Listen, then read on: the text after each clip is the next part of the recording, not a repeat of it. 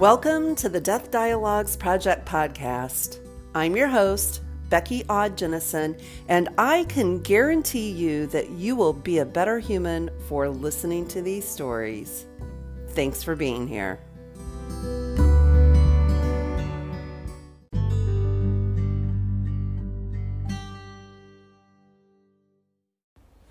It's always fascinating to hear the early death experiences that lead people to their life's work.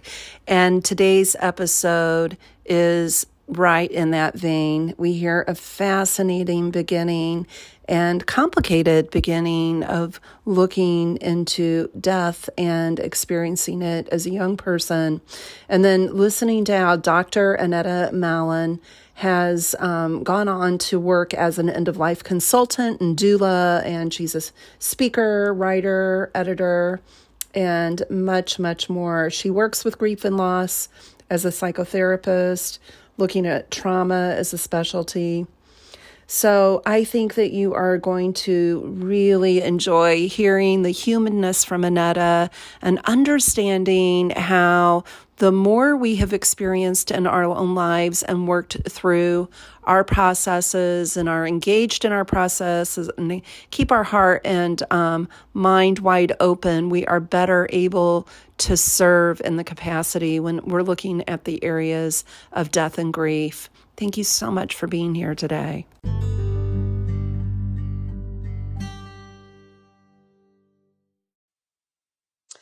Hello, Annetta. Thank you so much for joining us for today's episode.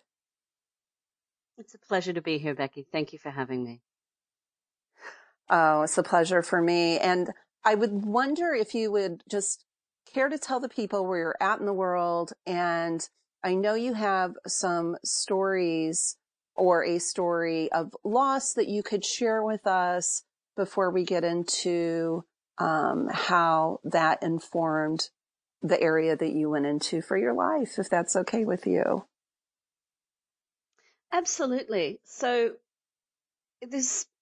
my early introduction to death and loss is sort of a two-part, and that spans several years. So in my birthplace, which is in North America, I come from the northern part of North America, so it snows during the winter. And I grew up with one of the family's stories being that there were a pair of young men riding motorcycles along the highway that we lived along. And one of them didn't make a turn and actually crashed onto our land into some trees. And unfortunately, his body wasn't discovered until the spring, when the ground started melting and the body began to decompose and we could smell it. And this happened, I think, before I was born, but I remember being very concerned about the man's friend, the other motorcycle rider, and the confusion and the worry and the concern that he must have experienced. So right from the very start for me, death was not, even though it's something that happens to one person, and I think that our deaths are like our births in that each of them is unique. But there is a ripple effect. It's not just us when we go, usually, humans being social animals. So then fast forward, excuse me, several years to when I'm in my early teens. And I had a rather fraught relationship with my father, who had divorced my mother and remarried. And my father was quite an abusive person. And his second wife was quite an enabler. And in fact, there was a member of her family whose a spouse was actually molesting young children, and I was one of them. But I also had quite a nice relationship, paradoxically in a sense, with her mother. So my stepmother's mother died of cancer, and she actually died at home with cancer, and that was quite unusual for that time in Australia. Most deaths really that were medicalized were taking place in hospitals. But I was in the room when my stepmother's mother died. And there were 3 daughters, and only 2 of them were in the room. And I was sort of sitting in an armchair across the room. I had come to say goodbye. I had chosen to do that, even though I was really not spending very much time with my father or my stepmother at this point in time. So I'd traveled on the train and gone up to the town that she lived in, and gone to the house. And my stepmother was in the room, and one of her sisters.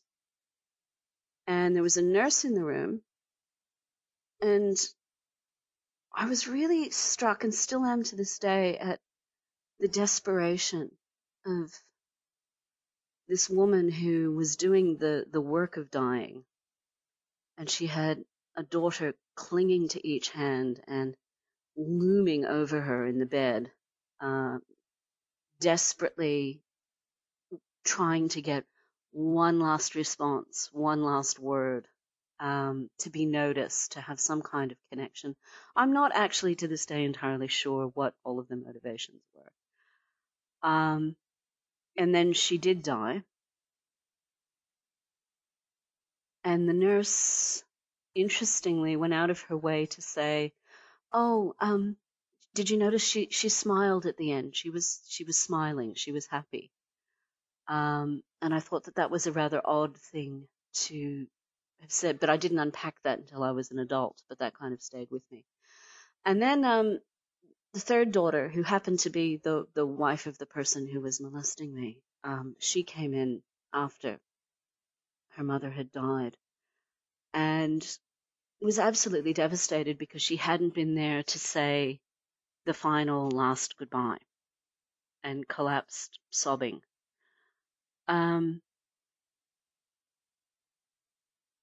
I found it interesting to be in a room where I was very sure that I was okay with my relationship with the woman who died, that I had said my goodbyes.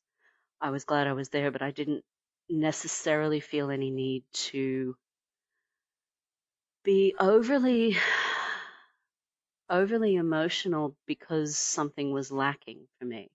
I guess things felt complete for me.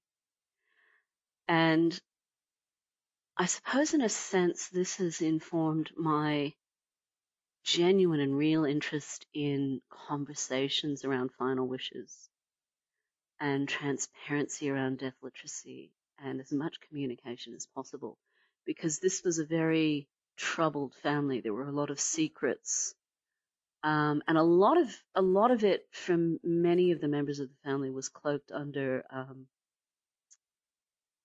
sort of, yes, but I'm a good religious person, so we don't talk about that. I mean, even my stepmother's mother herself had basically told me a little while before she died that she knew something was going on in the family, but we couldn't talk about it. And she'd say things like that just before she went to church.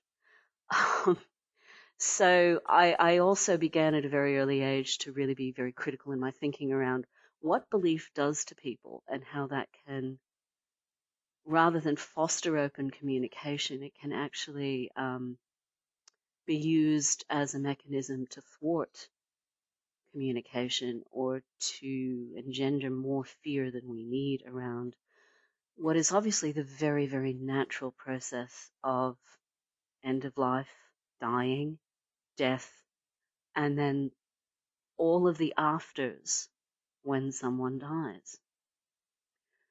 And so even though it wasn't a long, drawn out, horrible death, I think that I can happily say that when my stepmother's mother died, she had good pain management, which is a lovely thing.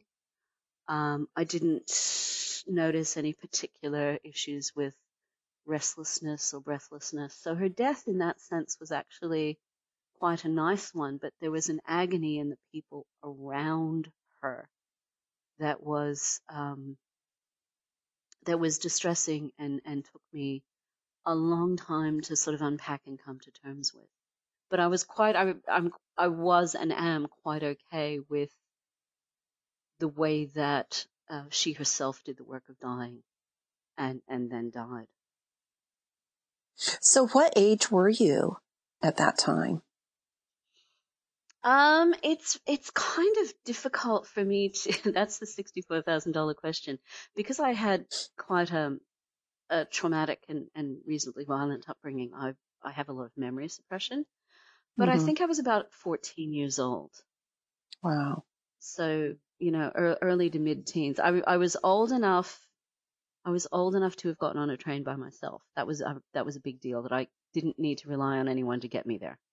And family dynamics being what they were, that was the only way. I needed to make the decision to go myself and take myself to see her, and I chose to do that. So I was old enough to be able to do that on a train. That just is staggering to me. What a strong young person you were. And especially knowing the history, right? And yeah, it's pretty I amazing. hadn't thought about that, but I think you have a point. I think about it now. It's like, if I had a child, which I don't, I am child-free by choice, but yes, I'm not sure I'd be okay with a 14-year-old getting on a train. I genuinely hadn't thought about that. It's just, I just did it. Well, and beyond the train itself is what you were walking into. And, I'm just speaking in generalities, but a 14-year-old thinking of where they're at developmentally, thinking of the abuse going on that is in that family system, many 14-year-olds would have run from that. They would have not walked openly into that with a mission to say goodbye. That really shows me a depth of, a bit of a gifted depth that you were holding then. It's quite fascinating. Thank you. She was overall a good person, and she had been good to me. So it seemed appropriate to do that. And I Mm. didn't I didn't have I didn't have any other experience of death, so I didn't know that. It didn't occur to me not to go, Mm-hmm. which was something that later in retrospect I thought that was interesting because you didn't have to. Like it was a long train ride. It was about an hour. Mm-hmm. It wasn't like it was a quick little tram hop of a few blocks or a neighborhood or two. I actually went from one regional area into a city. So, Mm-hmm. hmm. So I'm struck too by your comments about that first experience with the motorcycle riders and the story behind that. I'm actually right now kind of unpacking my history with death as a child as well. Have gone through that, and I'm fascinated hearing that how children, and we just don't know how that's going to show up for kids. But I think it's a real eye-opening experience for adults if you didn't have that type of experience with death as a child, to understand how big stories surrounding death are for children and how much they may hold on to that we're not aware of. It's Oh fascinating. yes, and Yeah. I'm a staunch advocate for being really honest with children.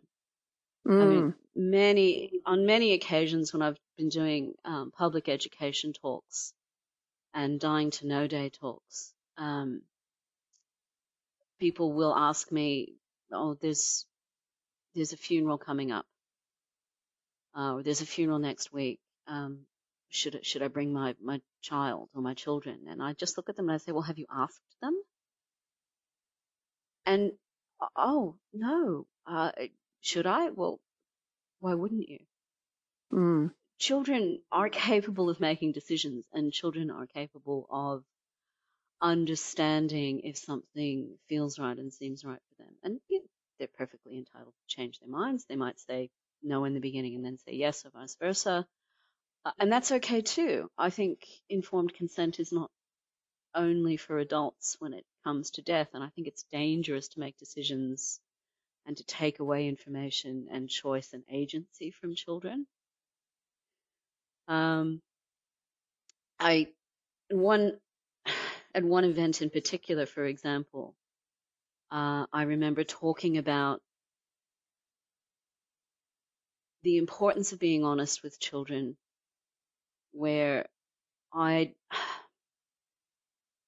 an atheist, so I'm a rationalist and I'm secular, and of course, with some clients, we talk about potential life after death, or we talk about belief, or we talk about reincarnation, because that's important for the client and I'm there for them. But I will never lie to someone, and I would never lie to a child. And I was relating a story of when I'd actually been at a speaking event, and a funeral celebrant had sort of taken over and insisted that I needed to offer people something more. And I asked, what do you mean by that? She said, well, you just need to give them something more. And I always tell children that when someone dies, they become a butterfly in heaven, and they love that. And I said, well, okay, I might eat your children because I'm not a fan of children, but I would never lie to them. So no, I'm not ever going to do that. And I don't recommend that anyone does that, because that's just death denial, and that's not serving anyone. The owner of the venue came up to me after that. I'm sorry. And she said, I can't stop laughing here for a second. No, and it's that you would eat the children, but you won't lie to them. Oh, yes, look, hand me your puppies. Don't hand me your children. Okay. But no, I hear you. I totally hear you. Yes. And it's so the owner, it's to make the storyteller feel better, right? This was making the celebrant feel better, and the control that she clearly was relishing in that she had the answers and she was going to keep all the children safe, and how dare I? So the owner of the venue where I told that story came up to me afterwards, and I really wish she'd spoken up in the moment, and I told her, please tell everyone, about your experience. Someone, and I don't know if it's the same celebrant, but someone had told a friend's child something similar just that year. And that child had night terrors and nightmares about butterflies. She had full-blown panic attacks every time she saw a butterfly, because, we have to keep the butterfly alive or someone's going to die. She began to have all sorts of very strange and horrific, monstrous beliefs that took a long time to calm down about butterflies and death. So it didn't work as this happy little symbol because she just accepted that heaven was a nice place and didn't think about it. She was genuinely concerned that someone she knew would die every time she saw a butterfly, or if the butterfly died, someone would drop dead in front of her. It got very convoluted, and so that was someone who had seen firsthand how damaging not being honest and open about communicating about death, talking about death, expressing final wishes, letting children know, well, that's the natural end of life. Death is the natural end of life. Everything dies. We all die. It's such an example of, the varying stages with the concrete thinking of a child, and parents, listeners need to keep that in mind with the stories you tell. And it's a really beautiful example of that. How could anybody be afraid of a butterfly? Well, when you're in that age that you don't get abstract thinking and metaphor and actually the adults taking care of themselves more than they're taking care of the child, these things happen where the child can get stuck in the concreteness of the thinking around that. Yes, and I think it's also an unnecessary and arguably quite damaging perversion of natural childhood curiosity. And it's perfectly fine to be age appropriate in the way that we talk about the effect of death. So when a guinea pig or a cat or a dog dies, which is more likely to happen, particularly with smaller pets, as we know, rabbits and guinea pigs living domestically, maybe 3 to 5 years. Pretty good chance if you have a pet in the house, death is going to be something the child understands. Mm. But we don't need to, I've never seen the point of cloaking that in metaphor or misframing or a displacement story. Simply, Do you well, remember okay, what you were so told now, as a child?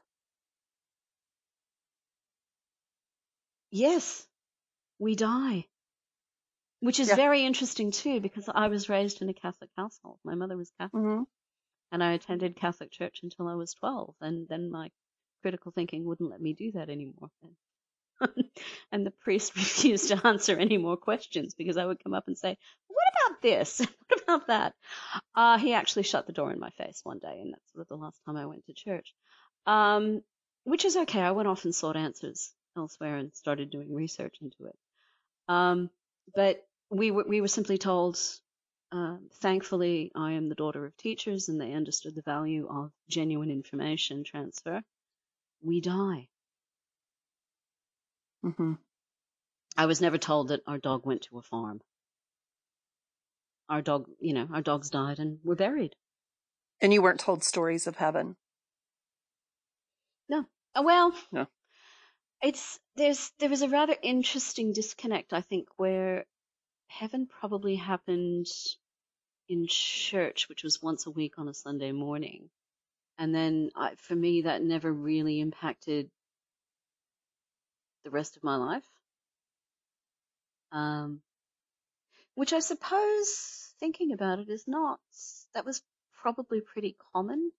I knew a few people who were really fervently religious constantly, but it was more of a try to behave reasonably and decently to people in your day-to-day life, and most of the religiosity took place in church.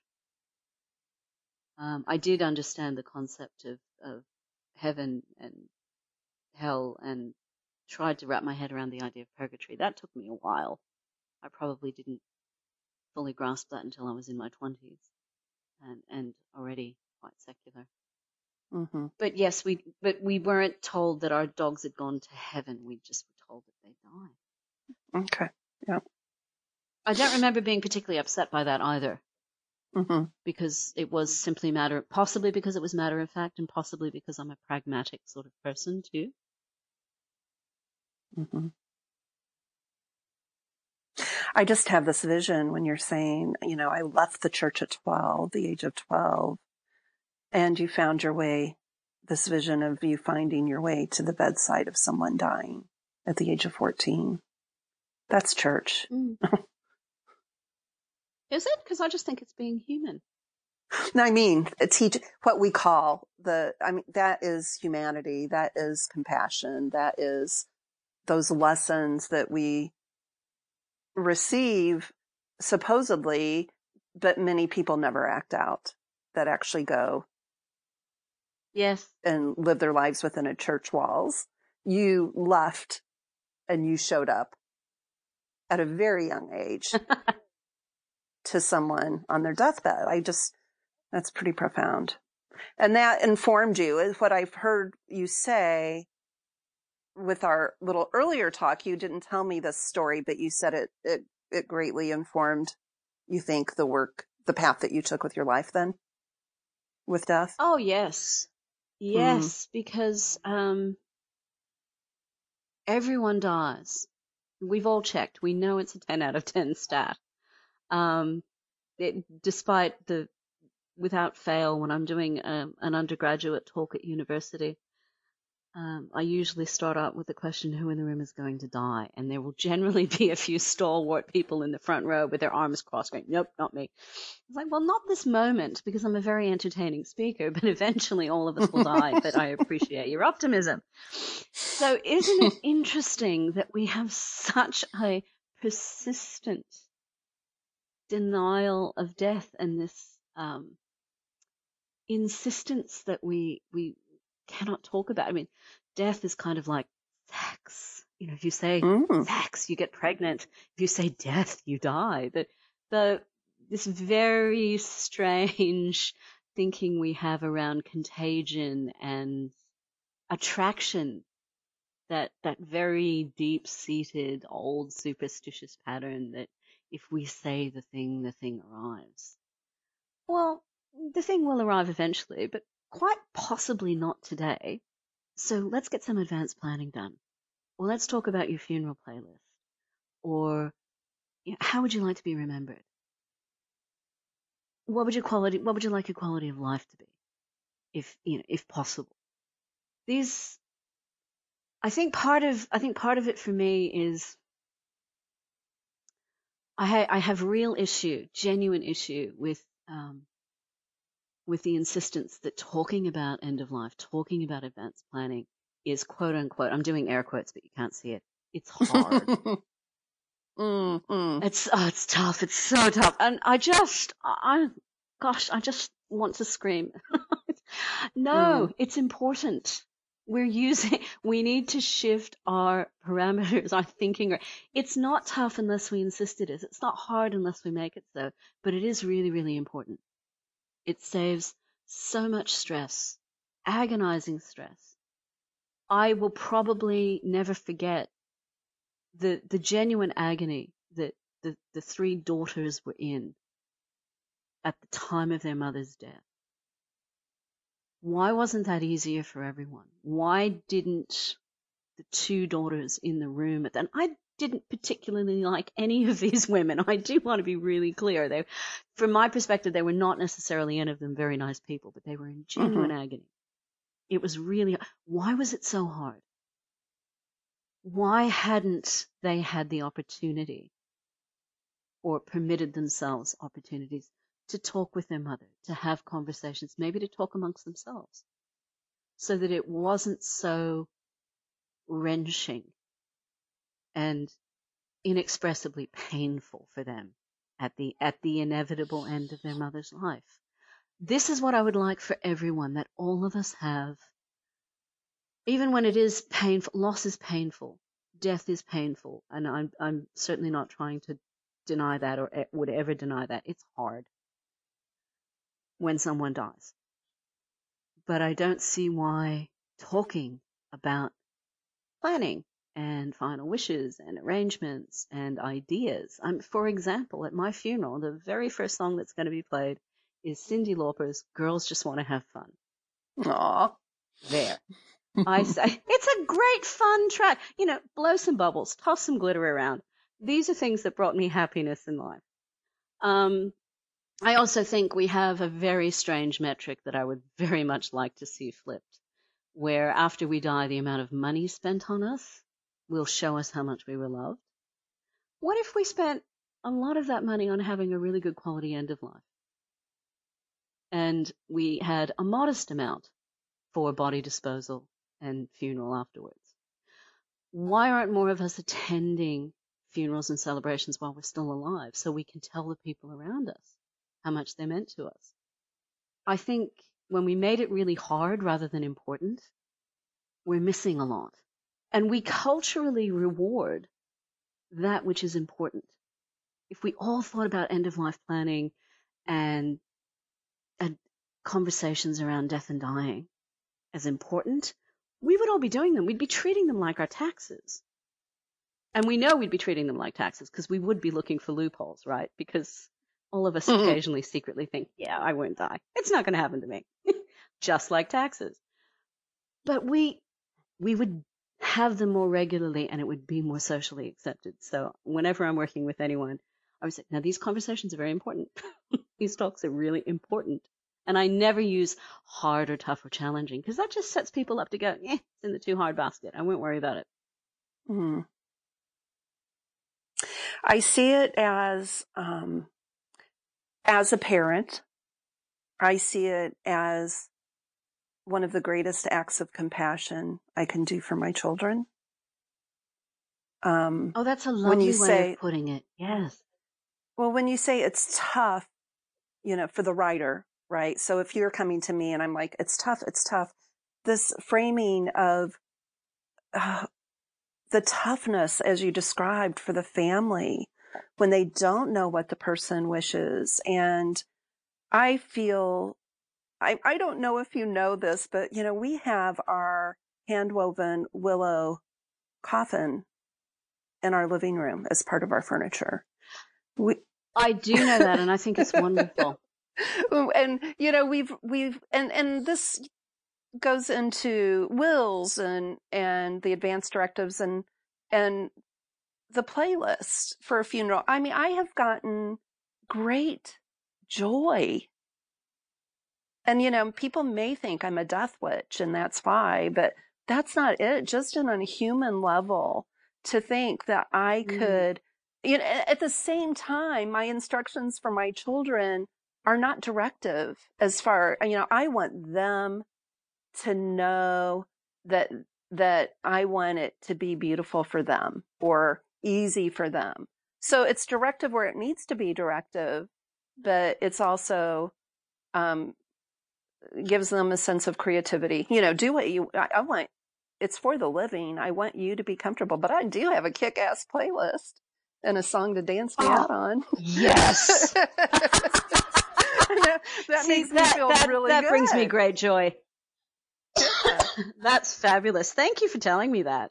I'm always delighted when somebody says, "Oh no, I've got my playlist." Fabulous. Yeah. No, and it did. Yeah, and I think even to play it, it brings me joy. It's like I can imagine how they'll feel when they hear the song. I'm a real big one. Like music brings emotion for me. I'm incorporating that in my writing as well, and I have through all stages of my life, the joys and the losses. And it brings me great satisfaction. So I do think we need a reframing. I think a lot of times, I was in the hospital setting working with people very ill for a period of time as the mind-body person. And, we use the advanced directives and the forms. And I do think it gets a super clinical, sterile rap for a lot of people, that it just feels it's all about tubes. It's all about shutting machines off or that type of thing. There needs to be a huge reframing, and it sounds like that's what you're doing with your work. And I bow to you for that. I'm trying very hard. Thank you. I do try really hard.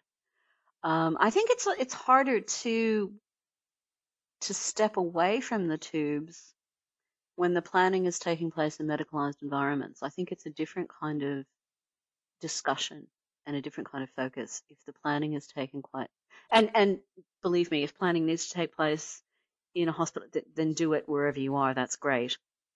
Right. But the biomedical framework is a juggernaut, and it's a juggernaut with a good deal of authority, and it tends to take no prisoners, and it will insist that that's the focus. So we talk about removing tubes, and we talk about peg feeding, and we talk about lots and lots of very clinical stuff that is different when you're sitting down, maybe in your backyard, maybe at a cafe.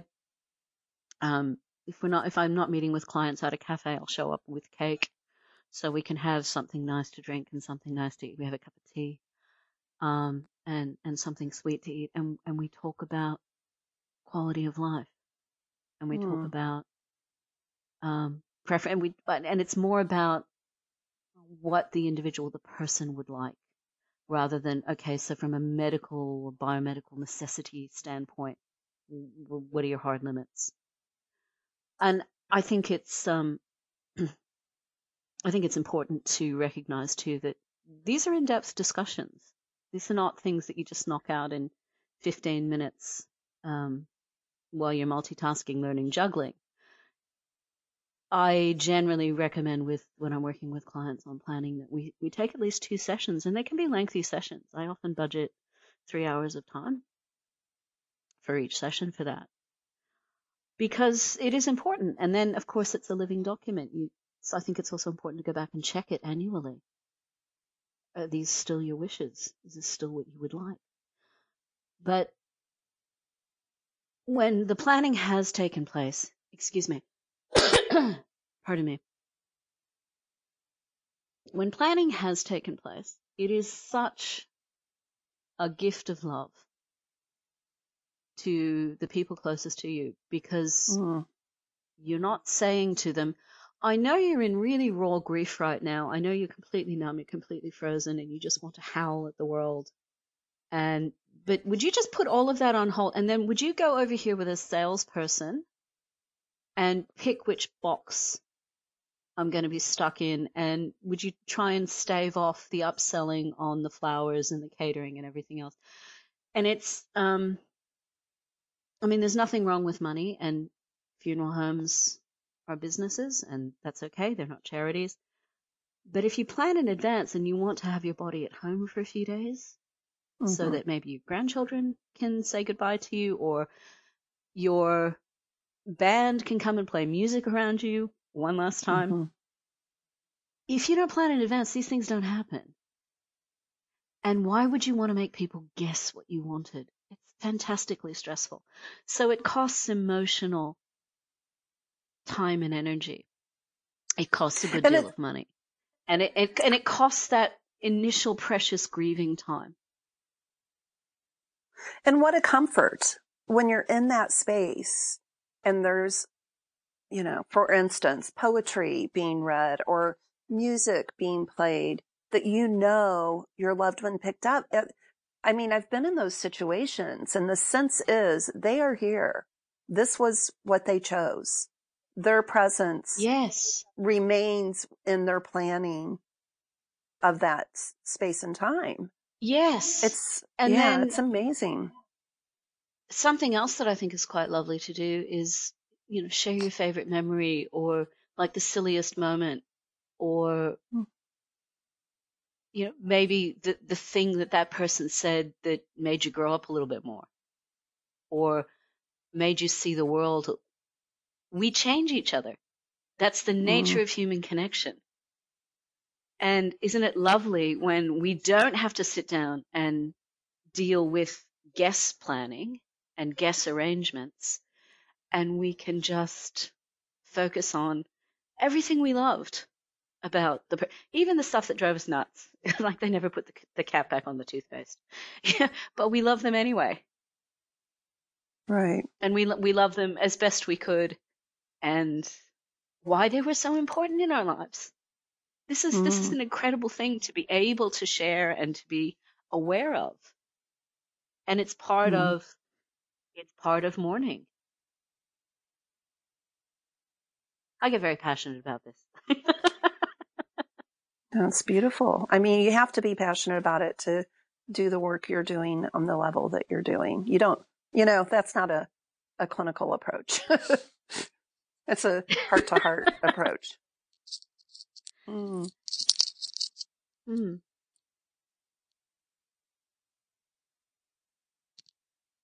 Well, I'm wanting to hear more tell us what your work involves now.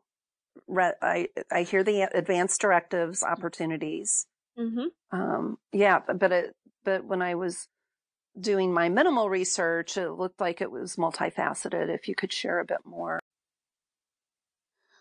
Well, I have three arms to my business now, and the first is end of life work and services. So I offer advanced planning,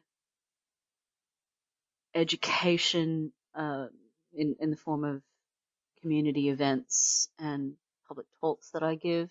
I also work one-to-one with clients, and I offer end-of-life doula services, where I not only help people with planning, but I companion and support. So I work with the person who is at end of life, and often the compassionate community immediate network around them, if that's appropriate and if they have that. And then I also, because I've been a psychotherapist for over 3 decades, I do a lot of work in grief spaces. So my background is actually with injury and trauma recovery and grief and loss, and I'm quite experienced with PTSD. So I work with people who may have been triggered in their grief from previous trauma, as well as with people who've been exposed to violent or unexpected death. I use a lot of EFT in my work. I find that that's very, very effective. So whether it's a single death or multiple deaths, I'm working with clients in those areas as well. So the psychotherapy work is essentially an arm of the business that, in a sense, is separate to the end of life work, because people may come to me for older grief. It may not necessarily be that someone is dying now, and they are looking for support there. The third arm of my business is very, very new, and I have launched online end-of-life consultant training. So it's inclusive and comprehensive. I look at historical, cultural, and social factors around death and dying, death literacy, and the full arc and spectrum of end-of-life work, including after-death body care and home funeral work, which I suppose I should have mentioned in services, because I also support people in having family-led and home funeral experiences. I have a cold plate that people can rent too if they want to keep a body at home. You do need to have cooling in place within 8 hours of death. That's the law in Australia. Some people like to use Techni Ice or frozen drink bottles. It's fine. But I also have a cold plate that people can use if they would like to rent that. So I also write. I maintain a blog, and I mentor and support peers.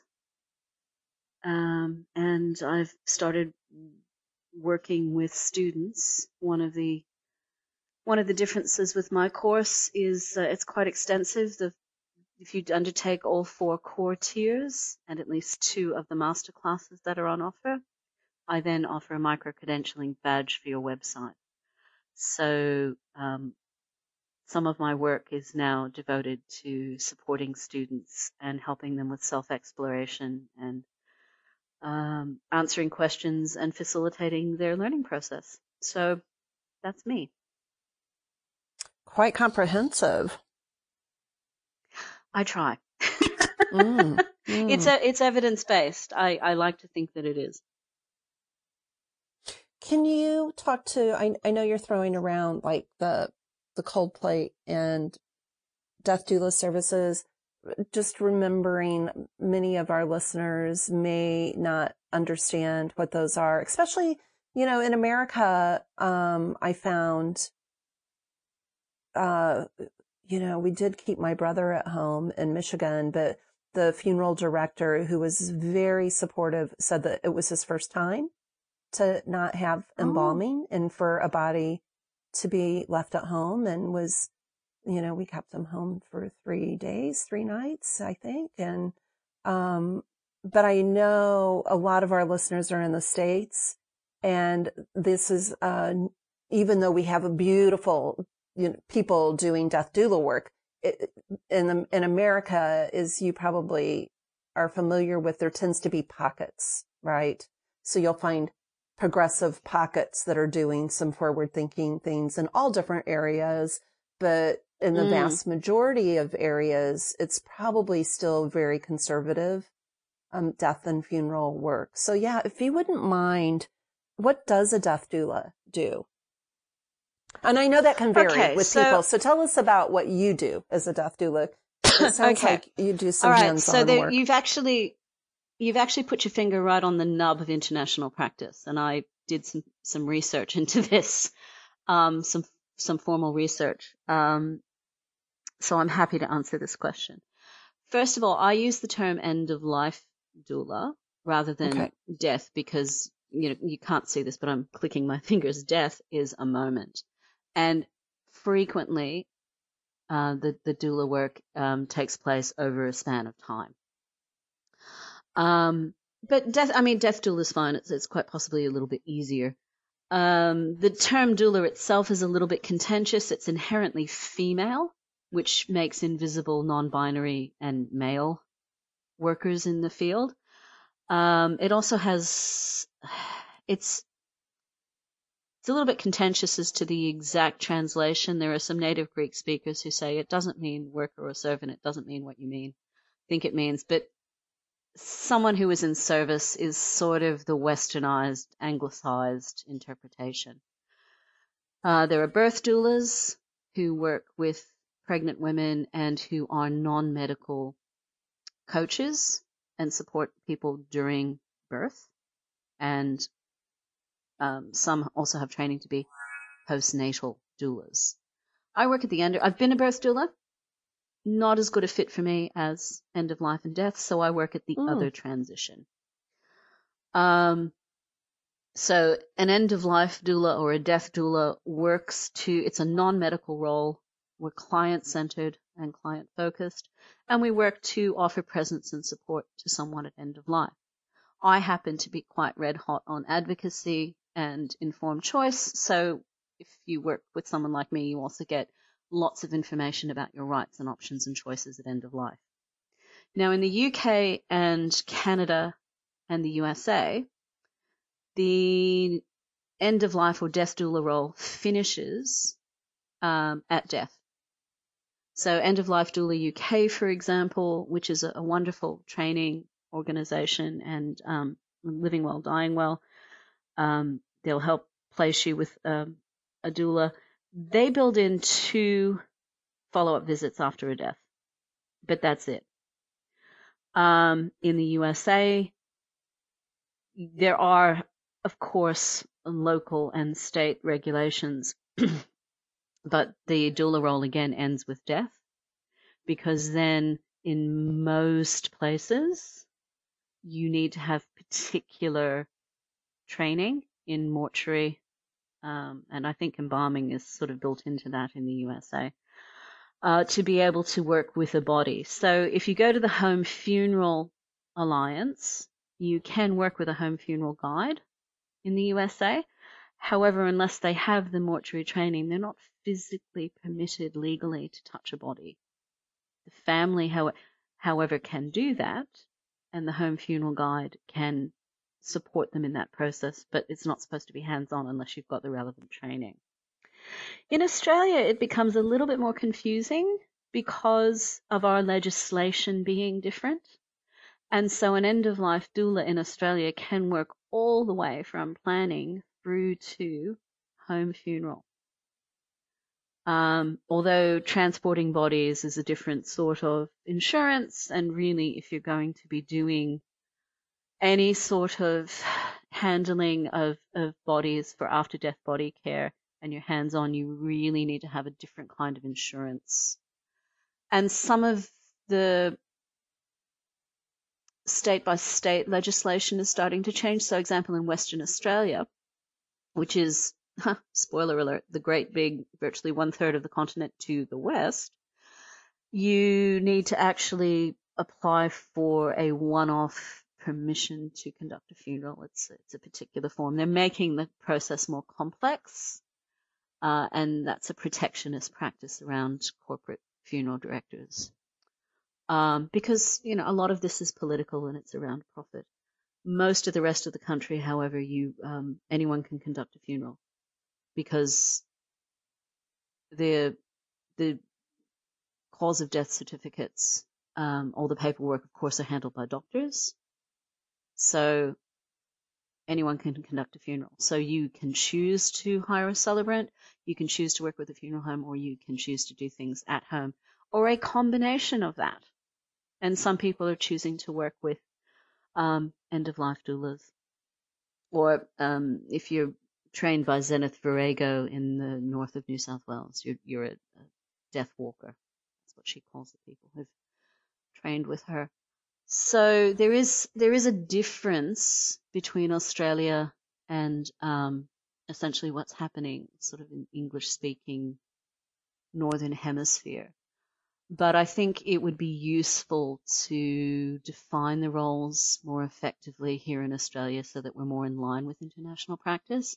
And then some of the confusion that you have very rightly pointed out, where people in the USA might have a different understanding of what we're doing here in Australia, that helps to minimize that. And I think end-of-life work generally is moving towards a point where there will be common understandings and common agreements, and then it's simply a matter of getting those understandings out into a broader community understanding, and that will come with more death literacy and more community education around rights and options and choices at end of life.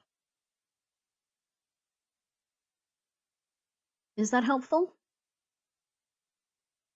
Yeah, yes, that is helpful. And I have heard a bit of frustration from some people in the field in the States because the States, there's a tendency for things to get overregulated and all sorts of different certifications pop up and licensure or this and that. And it ends up really equating to money-making ventures, maybe more than trying to actually regulate. And that's something that's really beautiful about New Zealand is their lack of dictating what you do with your loved one after. I mean, there are obviously burial guidelines, etc., but there is no problem with taking care of the dying person within your own home and then keeping them home for as long as you like.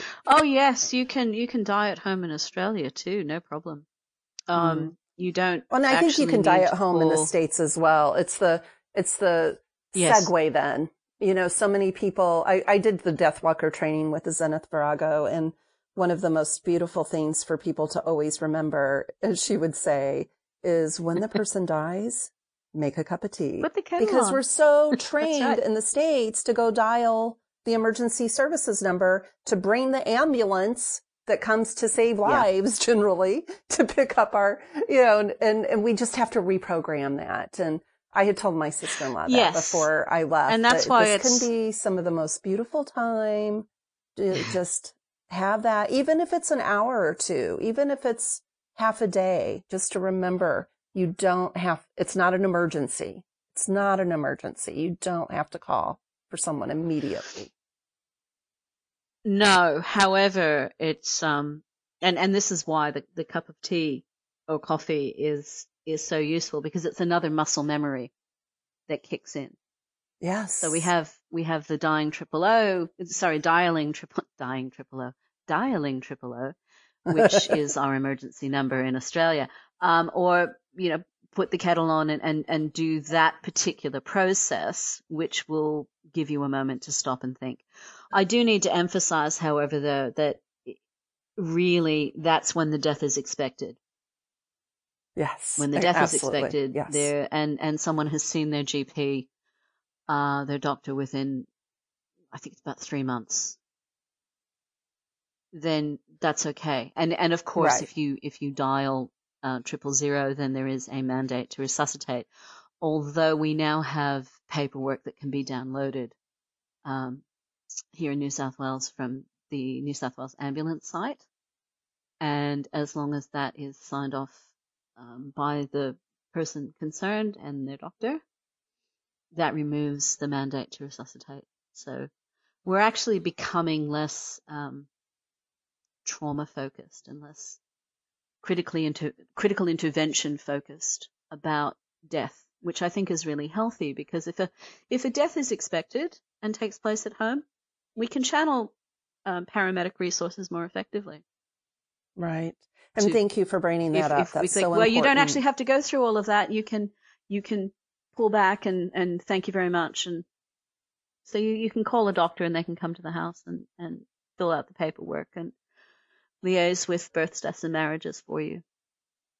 But again, your kind reminder, that's expected deaths, which I tend to forget sometimes to mention that. But, it goes without saying that when it's an unexpected because death is normal and happens to all of us. Right. But yes, it's when the death is expected. So you've got a terminal or life-limiting diagnosis in place, and they're seeing the doctor regularly. And you're okay. Yeah. And again, planning. Yes, absolutely.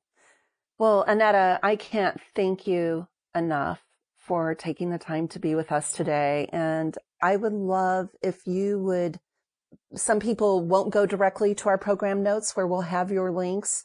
If they were going to go one place right now because they're excited about hearing from you, where would you want them to go? Where would you direct them to? I like choice. So if you're good at remembering names, you can find me on Instagram, Annetta.Mallon. If you would like to read more about my work and to contact me, go to gdep.com.au. So GDEP stands for Gentle Death Education and Planning, which is the name of my business. gdep.com.au. Thank you so much, Becky.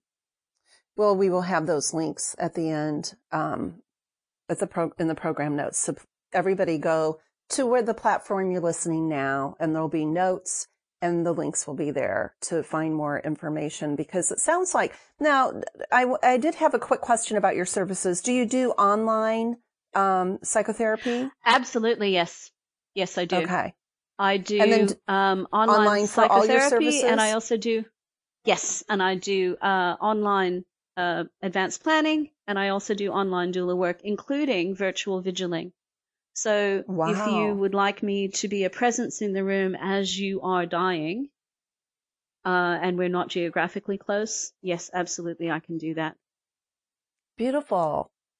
Well, thank you again. And I'm happy to know these services are out there. Thanks so much. Thank you, Becky.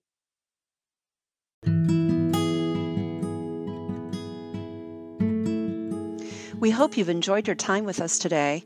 We'd love for you to get further connected with our project. You can find the links in the podcast information. You can also find the Death Dialogues Project on Facebook, on Instagram, and at www.deathdialogues.net.